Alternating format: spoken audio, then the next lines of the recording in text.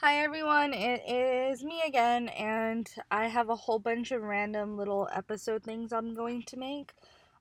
This week this last week for MedSurge, we went over endocrine stuff. So, for this episode, I'll go over diabetes insipidus and SIADH, which is syndrome of inappropriate antidiuretic hormone. So, diabetes insipidus is a disorder of the posterior pituitary gland. Water loss is caused by a deficiency in antidiuretic hormone, or the kidneys do not respond to antidiuretic hormone. There would be large volumes of dilute urine. Kidney tubules would not be reabsorbing water. There may be polyuria, dehydration, and electrolyte problems, increase in plasma osmolarity, and increase in sodium levels, and increased thirst. A pro tip is to make sure the patient is receiving fluids. It's considered three different things. So there's neurogenic, nephrogenic, or drug-related diabetes insipidus. Primary neurogenic diabetes insipidus is a defect in the hypothalamus or pituitary gland, and it results in decreased antidiuretic hormone production. Secondary neurogenic diabetes insipidus is usually related from, or comes from, or associated with a tumor, head trauma, or brain surgery. Nephrogenic diabetes insipidus is usually an issue with the kidney response to ADH, so nephrokidney. Kidney injury would affect how ADH is responded to, and sometimes it can be related to a gene mutation. Drug-related DI, or I'm going to say DI because I really don't want to say diabetes insipidus all the time, but drug-related DI is usually related from lithium carbonate, demeclocycline. So those are two medications that interfere with the kidney response to antidiuretic hormone. As far as assessment goes, we will assess for dehydration, increase urine output, increase thirst.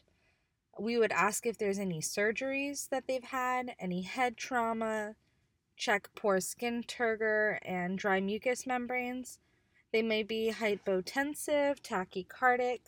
There would be hemoconcentration with a low specific gravity in urine.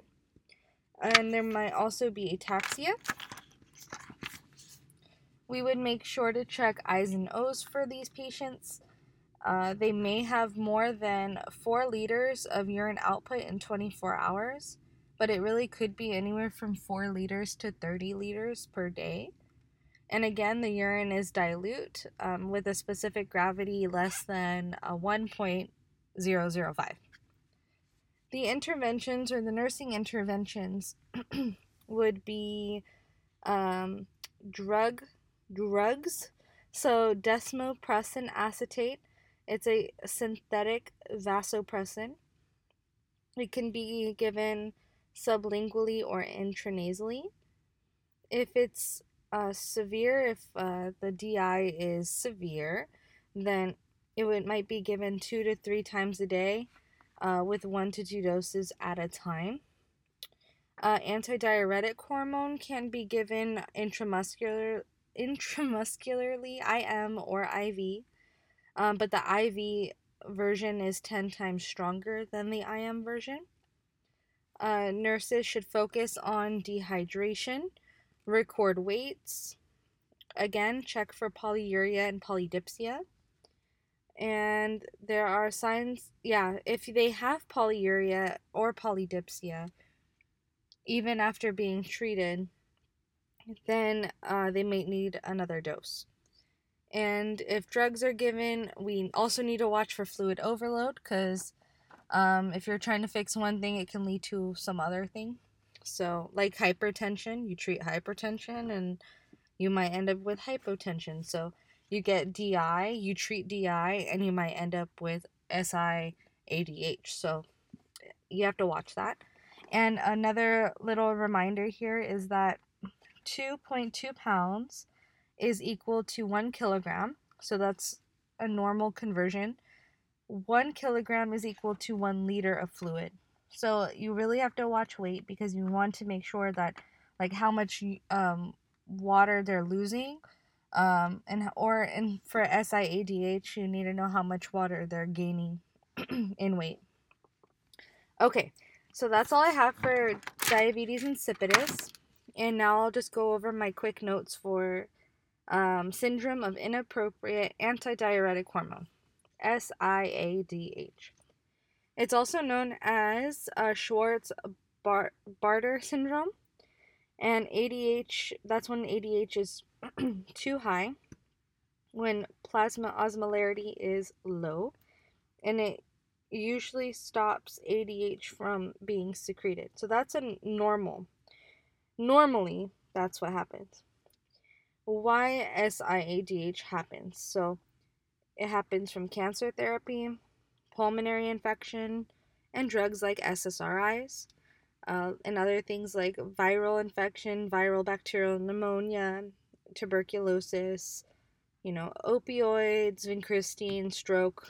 There's a whole bunch of other reasons why that happens. Okay, ADH continues to be secreted even when plasma is hypoosmolar. So it just keeps going, and then the water keeps getting retained in this condition. It would lead to hyponatremia, an increase in blood volume, and renin and aldosterone are not released because the blood volume is high. And when this is high, it further screws up sodium levels. So assessment for SIADH, we would ask for recent head trauma, cerebrovascular disease, cancer, did they have tuberculosis, are they having water retention, decreased appetite, nausea, vomiting, weight gain. Some CNS complications usually happen at 115 milliequivalents per I think it's deciliter, but I've just put 115 milliequivalents of sodium. Usually the range is 135, 136 to 145. So that's really low. So those CNS complications include disorientation and the patient might be lethargic. We'd also check DTRs because those might be low. DTR again is deep tendon reflex. They may have a bounding pulse, hypothermia, decreased urine output, and plasma osmolarity is decreased. Yes. And the interventions for SIADH. So we would restrict fluids and increase sodium. And that would usually be at 500 to 1,000 milliliters an hour. And we would use saline to irrigate anything. I's and O's again, like I mentioned earlier for diabetes insipidus, 1 kilogram is equal to 1 liter. So we want to make sure that we're getting weights accurate. The drug therapy would be tolvaptan, which is Samska, or conivaptan, which is Vaprisol.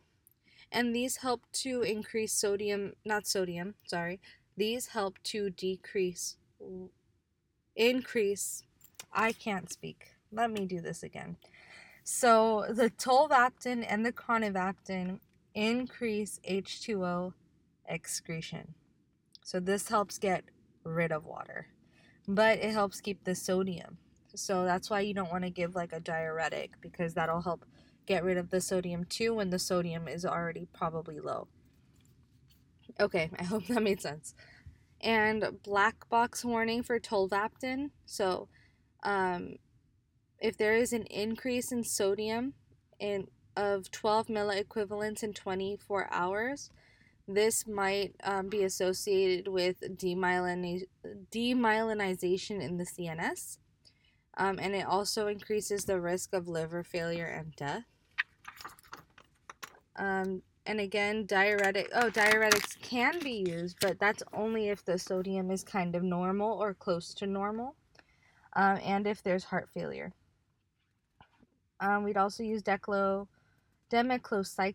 or declomycin. It's an antibiotic and it helps with fluid balance and electrolytes.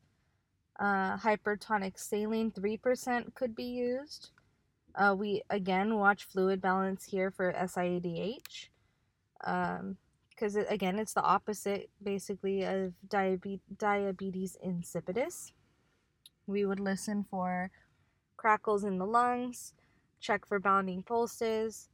We want to provide a safe environment for our patients. There may be an increased seizure risk when the sodium level is low. We also check orientation. We reduce noise and lighting, so have a quiet place to chill.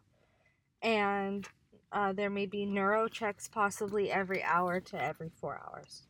So that's a quick little episode of diabetes insipidus and SIADH. I hope that was helpful. I am going to go pick up my daughter now, so I will do more little episodes after. So thank you.